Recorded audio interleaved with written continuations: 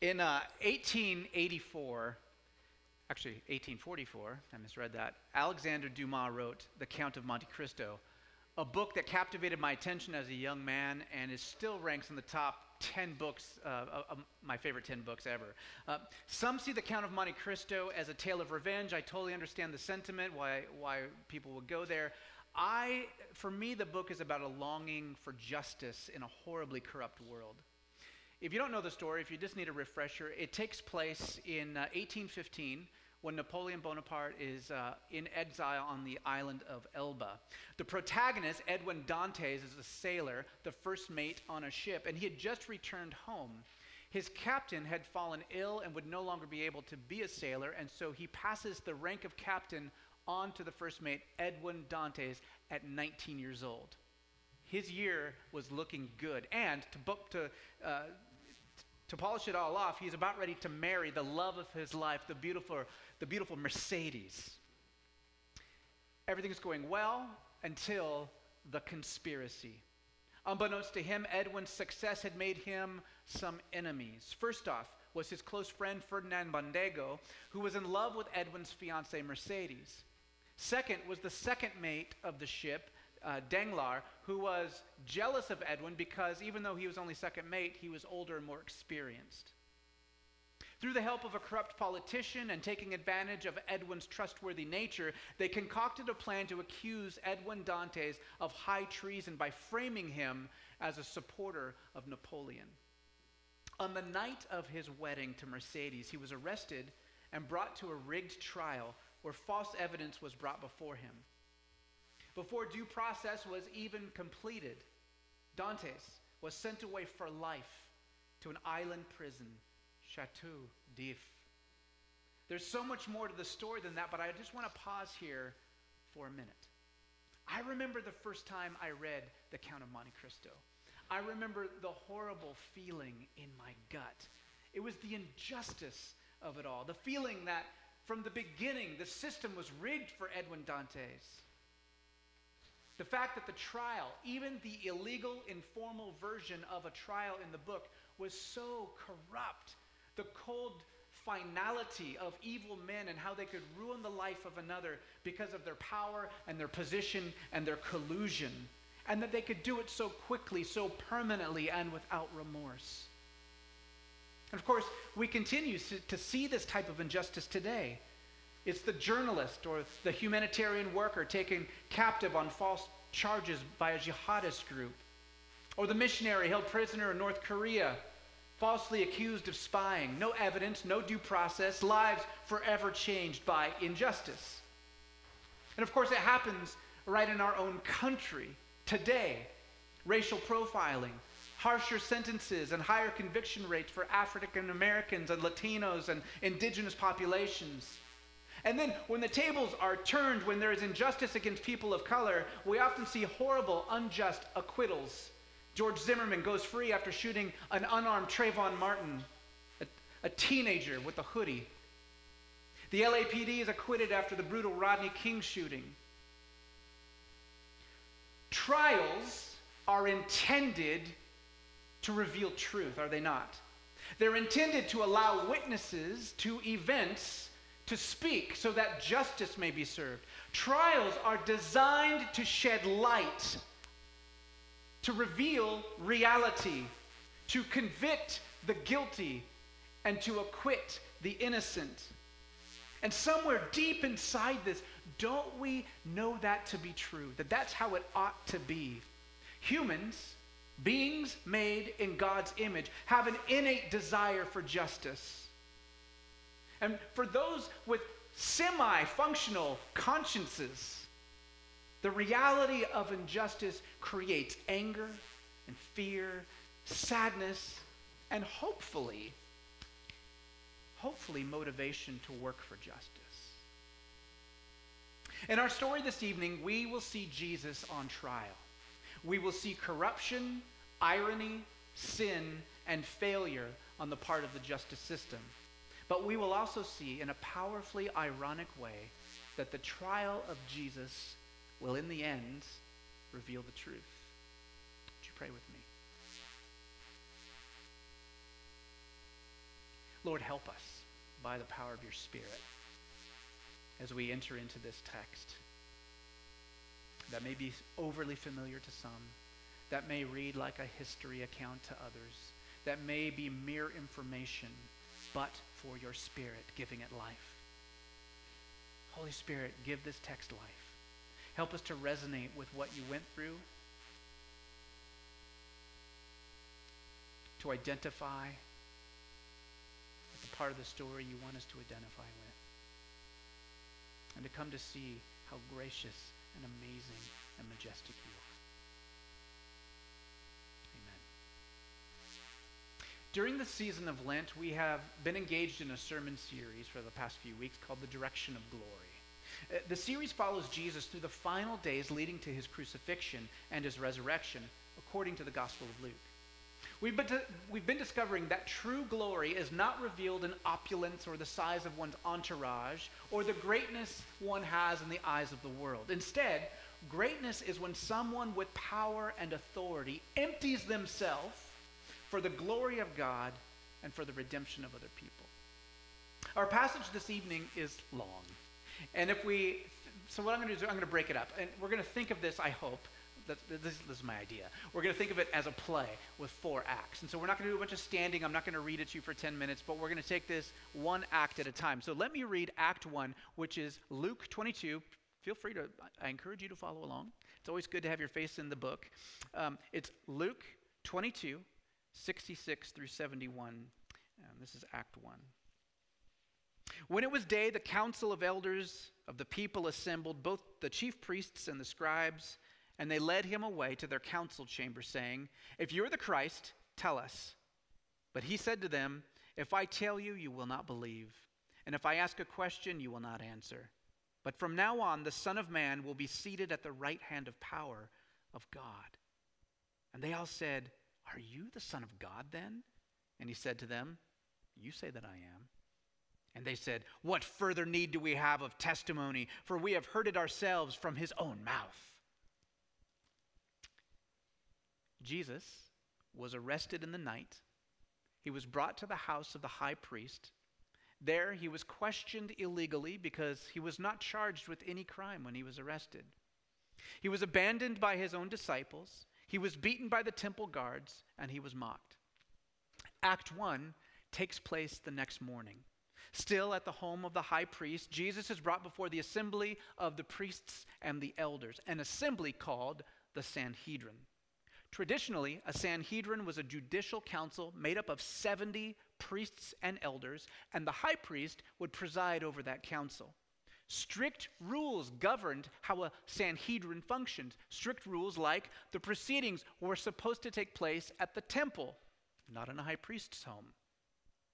A 2-day waiting period was required before a verdict could be declared, not one portion of a day like in our story. Conflicting witnesses against the defendant were to be thrown out as inadmissible. But Matthew's gospel tells us that repeatedly witnesses testified against Jesus with conflicting stories, but they weren't thrown out. The defendant was supposed to be allowed representation, witnesses in their favor, but instead this mob that illegally seized Jesus had scared away all of his friends. Whether or not they would have been allowed to testify is doubtful anyway. So from the outset, we see that the trial of Jesus is unjust. Now, as the story goes, the council asked Jesus directly, "Are you the Christ?" Christ is a Greek word, translating the Hebrew Messiah, which means anointed one. They want to know if Jesus claims to be the promised Messiah, the anointed agent of God sent to deliver the people of God. Jesus knows that if he says no, well, he wouldn't be telling the truth. But if he said yes, then he would be misunderstood. Jesus was the Messiah, but not in the form or the mold that the current religious people thought of. Rather than answer their prefabricated, overly simplistic question, Jesus quotes from the prophet Daniel. "But from now on, the Son of Man will be seated at the right hand of the power of God." The quote refers to this anointed one receiving a kingdom and ruling that kingdom from the right side of the throne of God himself. The biblical reference was not lost on the Sanhedrin. They knew it was a claim to be the Son of God. And so they asked him directly, to which he replied, "You say that I am." Again, Jesus shows himself wise and astute. His accusers have asked if he was God's son. He doesn't necessarily confirm the claim, and he certainly doesn't deny it. He simply points out that those are the exact words that had come out of their mouths. And apparently, or obviously, it was enough to condemn Jesus in their eyes. Now, let's take a step back just for a minute and voice the irony of this situation. The priests and the elders of the temple, they exist, like they have one job. They exist to lead people in worship of the living God, to sing his praises, to know his word, to follow his law, and to pray for and to wait for the coming of the Messiah. Now they have the Messiah actually before them. They have God. The God that they worship is standing before them in the flesh, and they fail to see. What could be the reason for that? It's always bad form in interpreting Scripture, or really any text, to psychologize or to fill in the gaps with things we don't know. But let's just say one fact. Let's just pose a fact. Let's just pose a fact that we do know. The high priest was known as the anointed one of God. While awaiting the Messiah, the priesthood was imbued with great power and great influence and great position in society. They were the stewards of the temple until God came to dwell among them. Kind of like Denethor, the steward of Gondor. Okay. Nerd moment. Okay, if they concede that this guy in the grubby clothes that they just beat up and arrested in the Mount of Olives, if this guy Jesus was the Messiah, then they would have to lay down their power and authority.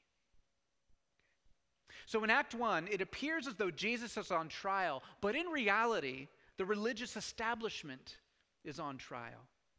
If trials are intended to reveal the truth, this trial does just that. The truth is that lust for power and autonomy has blinded the religious leaders so badly that they condemn the one they claim to worship, and they don't even know it. And I wonder, if we take this a step further, if we are in some degree on trial here too. After all, if Jesus is truly king, if he is the Son of God, then we are his subjects, not his fans. He's our king, not our wonder worker. We are his servants, not free agents. And if we take a moment, because my mother taught me always to assume the best in people, and if we assume the best out of these religious leaders, if we assume that they are so passionate about upholding God's law and so motivated to weed out false prophets that they were blinded by a hunger and thirst for righteousness, then we can at least learn that preemptive justice without trial is no justice at all. And we can at least learn that an attitude of the ends justifies the means is not adequate. That short-circuiting justice because of false assurances and prejudice leads to gross injustice. Okay? We can at least learn that. Act 2. Starting now in chapter 23, verses 1 through 7. Then the whole body of them, that's the religious leaders, the Sanhedrin, got up and brought him before Pilate. And they began to accuse him, saying, "We found this man misleading our nation and forbidding to pay taxes to Caesar, and saying that he himself is Christ, a king." So Pilate asked him, saying, "Are you the king of the Jews?" And he answered him and said, "You said it is as you say." Then Pilate said to the chief priests and to the crowds, "I find no guilt in this man." But they kept on insisting, saying, "He stirs up the people, teaching all over Judea, starting from Galilee, even as far as this place." And when Pilate heard it, he asked whether the man was a Galilean. And when he learned that he belonged to Herod's jurisdiction, he sent him to Herod, who himself was also in Jerusalem at that time. The religious leaders had a legal technicality that they couldn't get around. They were not allowed to practice the death penalty since they were in occupied Roman territory. Now, from time to time, the Roman governors would look the other way if the Jewish leaders would enforce their laws on things like adultery or high treason against the temple, blasphemy against the actual temple. They would sometimes look the other way if these people would stone their own people. But almost every other time, execution is something reserved for the oppressor. It was Rome's way of reminding everyone, we let you live in this land, and we'll tell you when you're allowed to die in this land. So the leaders brought their case to the local provincial governor named Pontius Pilate. They knew Pilate wouldn't care in the least that some Jewish guy traveling around with a bunch of women and a few disciples was claiming to be the religious savior of a backwoods nation oppressed by the Roman Empire. Like, he wouldn't care. But they did know how to push Rome's buttons. And they knew two things that Rome really cared about. They cared about money, and they cared about power. Sound familiar? It's the same story every generation, every nation. First, they claimed that Jesus was leading people astray by encouraging them not to pay taxes to Caesar. This was completely untrue, right? Luke 20:22 has the story. When asked by authorities if it's lawful or not to pay taxes to Rome, Jesus replied, and I quote, "Render to Caesar the things that are Caesar's, and to God the things that are God's." Jesus has no problem paying taxes. Why would the religious leaders make such a claim, even though Jesus never discouraged people from paying taxes? Well, because Pilate didn't know that. Jesus had no witnesses to say otherwise. And one of Pilate's main two jobs were to keep the peace and ensure taxes were collected and given to Mother Rome. If Jesus were discouraging the payment of taxes, Pilate's job would be in danger. But the accusation that really got Pilate's attention is the claim that Jesus may have been making himself out to be some sort of king. Pilate asks him directly whether or not he's king of the Jews, to which Jesus replies in the Greek literally, "You've said so." Again, not denying the claim because it's actually true, but also not claiming the title of king because the title of king in the ancient world or any time period is loaded with baggage that Jesus didn't want to import on himself. Pilate looks at this bleeding, seemingly powerless Jew standing before him. He had no love for the Jewish people, and especially the leaders who he had offended many times on purpose just to get their goat. Now, whether out of spite or out of insufficient evidence or simply out of unbelief that Jesus could possibly be any threat to the empire, Pilate declares Jesus innocent. Pilate represents the empire. In Act 2, it appears as though Jesus is on trial. But in reality, the empire is on trial. If trials are intended to reveal truth, this trial does just that. The truth is that the arrogance and power and privilege of this empire blinds them from the truth. Standing before Pilate is Jesus, not only King of the Jews, but King and Creator of all things. And while Jesus is guilty of no crime in this situation, he is a threat to Pilate, and he is a threat to all empires that stand at odds with the kingdom of God. Pilate sees Jesus as a naive upstart, but not any substantial threat. You know, other false messiahs were actually crucified by the Roman Empire. So Jesus wasn't even seen as that much of a threat. But the great irony is that by the 4th century, Rome would be well on its way to becoming the center of Christianity for the next millennium. And the empire, as Pilate knew it, would be gone. And perhaps we too are on trial here.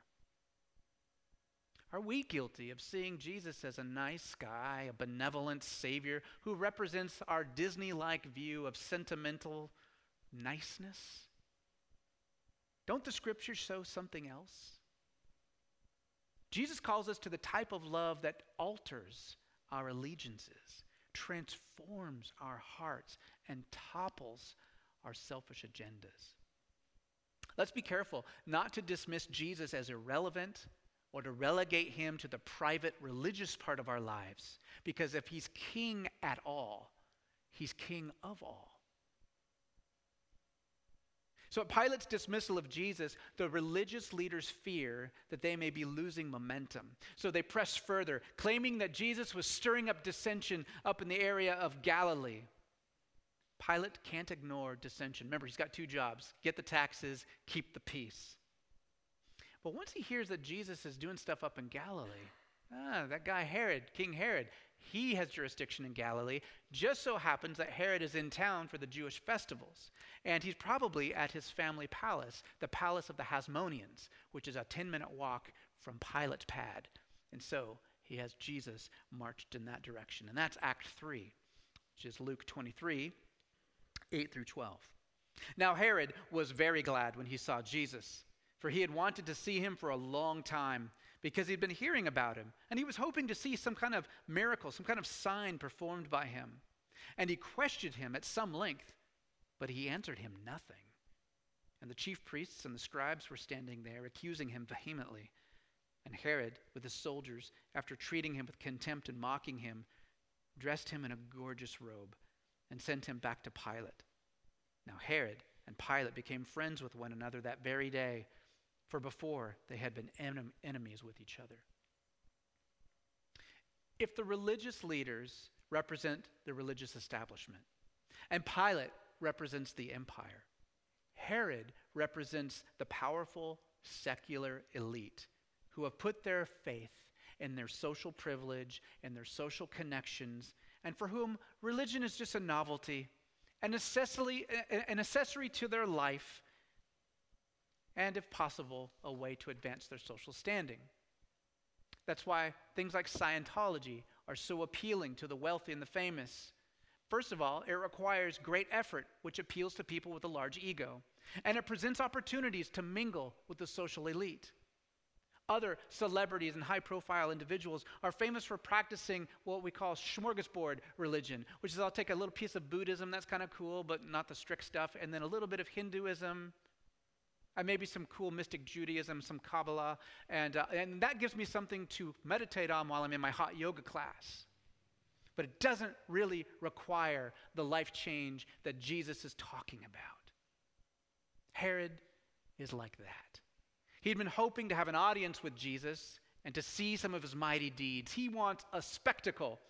He'd have been better off hiring a birthday party magician to do tomb tricks or jump out of the Aztec tomb, because Jesus is not a sideshow. Thank you. Like most big babies who don't get their way, Herod grows bored with Jesus. He doesn't see what he wants to see, so he is prevented then from seeing the truth of who Jesus really is. And so he joins with his cronies in beating and mocking Jesus and clothing him in royal robes and sending him back to Pilate. Before this event, Herod and Pilate had a contentious relationship, to say the least. Pilate was constantly doing things to rile up the Jewish sensibilities of Herod's people, who was himself an egotistical maniac who fumed over anything that Pilate did. One time, Pilate had these bronze shields engraved with pagan symbols, and he made them put them in Herod's palace, because Herod's palace was actually something owned by the empire, and Herod was furious and had him kicked out. Herod called his boss, the emperor, and said, "You can't have him do this." And so there's this big fight. It's all in Josephus and these other historical writings. It's really hilarious to read. Big men with big egos acting like big babies. But after this episode, the scripture says they became friends. And I like this quote by N.T. Wright, who says, "There's a wonderful irony in the newfound friendship of the Jewish king, Herod, and the Gentile ruler, Pilate. Luke's whole book has spoken of the gospel reaching out into the lands beyond official Judaism, beyond the racial and geographical boundaries of Israel, beyond prejudice, beyond blindness, bringing together Jew and Gentile, young and old, the hated Samaritan and the tax collector. Now, even without believing in Jesus, Herod and Pilate are reconciled. It's as though with Jesus on the way to the cross, reconciliation can't help but breaking out into the world." And it's a false reconciliation, of course, but it's the foreshadowing of what would come through the resurrection of Christ and the indwelling of the Spirit in his church. It's what things like Ephesians is all about, right? Colossians. This leads us to Act 4. Luke 23:13 through 25. Pilate summoned the chief priests and the rulers and, catch this, all the people.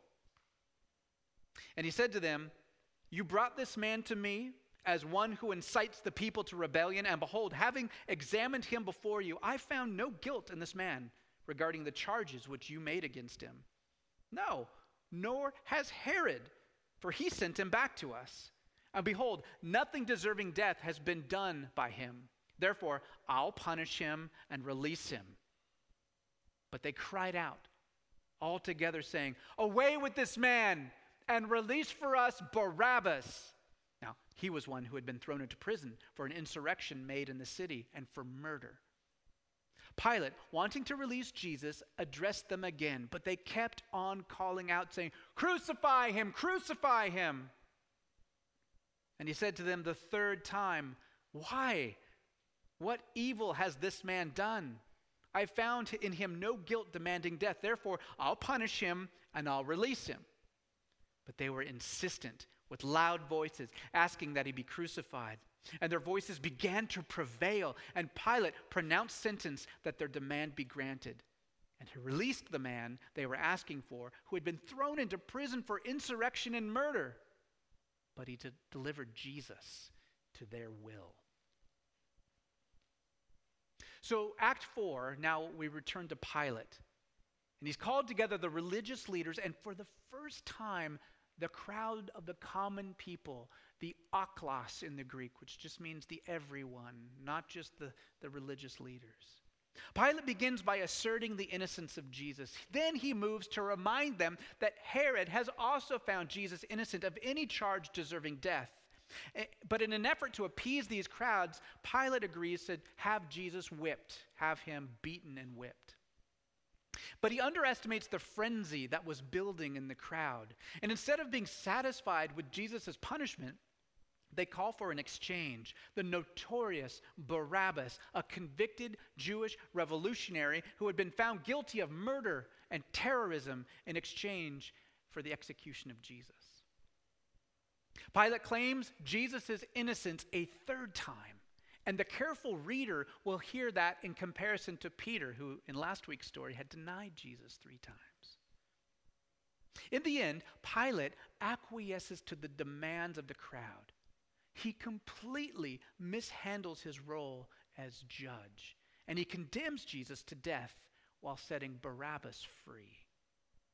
Now, why the crowds would want Barabbas over Jesus is hard to say. Maybe it's a simple function of pragmatism. At least Barabbas had fought for the Israelite cause against the oppressor. Jesus seemed to be a frustrating, anticlimactic fraud. In the end, Barabbas, whose name in Hebrew means son of the Father, irony, is the first person saved by the death of Jesus. There is a literal exchange of life for life. In these 4 acts, we see all the known world put Jesus on trial. The religious establishment, the empire, the privileged elite, world powers, the oppressed crowds with their angry uprising and their misplaced scapegoating. Take note that it's not just big corporations and not just big government that's on trial here.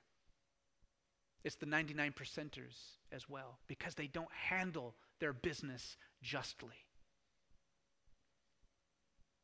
How ironic that arguably the nation with the greatest moral law in history, the Jewish nation in the ancient world, and the nation with the greatest judicial law in history, the Roman Empire, get this thing so messed up and have a complete miscarriage of justice.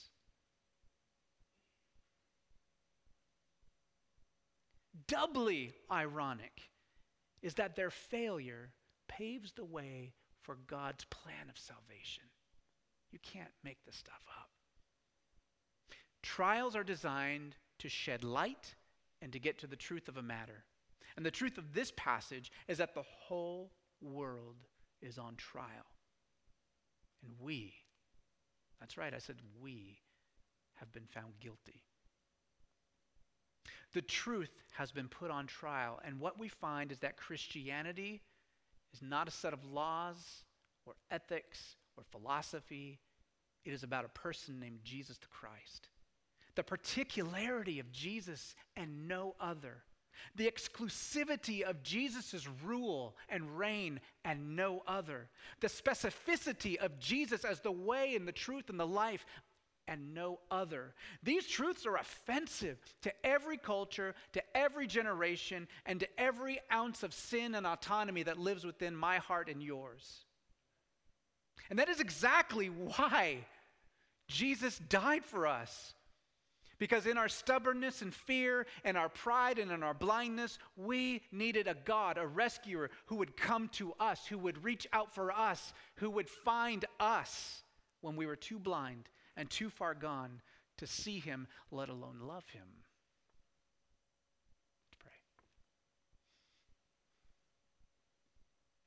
I don't even know what to say, Lord, and I've been studying this for weeks now.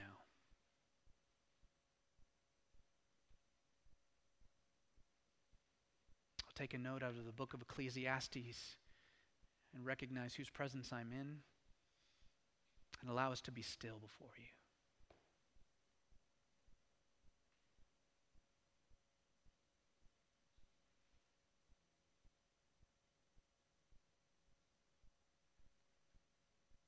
I thank you. I just thank you. Because I'm guilty of all of these things represented in these trials. And I'm thankful that the point of the story isn't to point out our fallenness and our guilt. It's to point out that you still loved so much to rescue us in our fallen state. That in our blindness you reach down and grab hold of us. And I pray for the grace to respond well to you, Lord.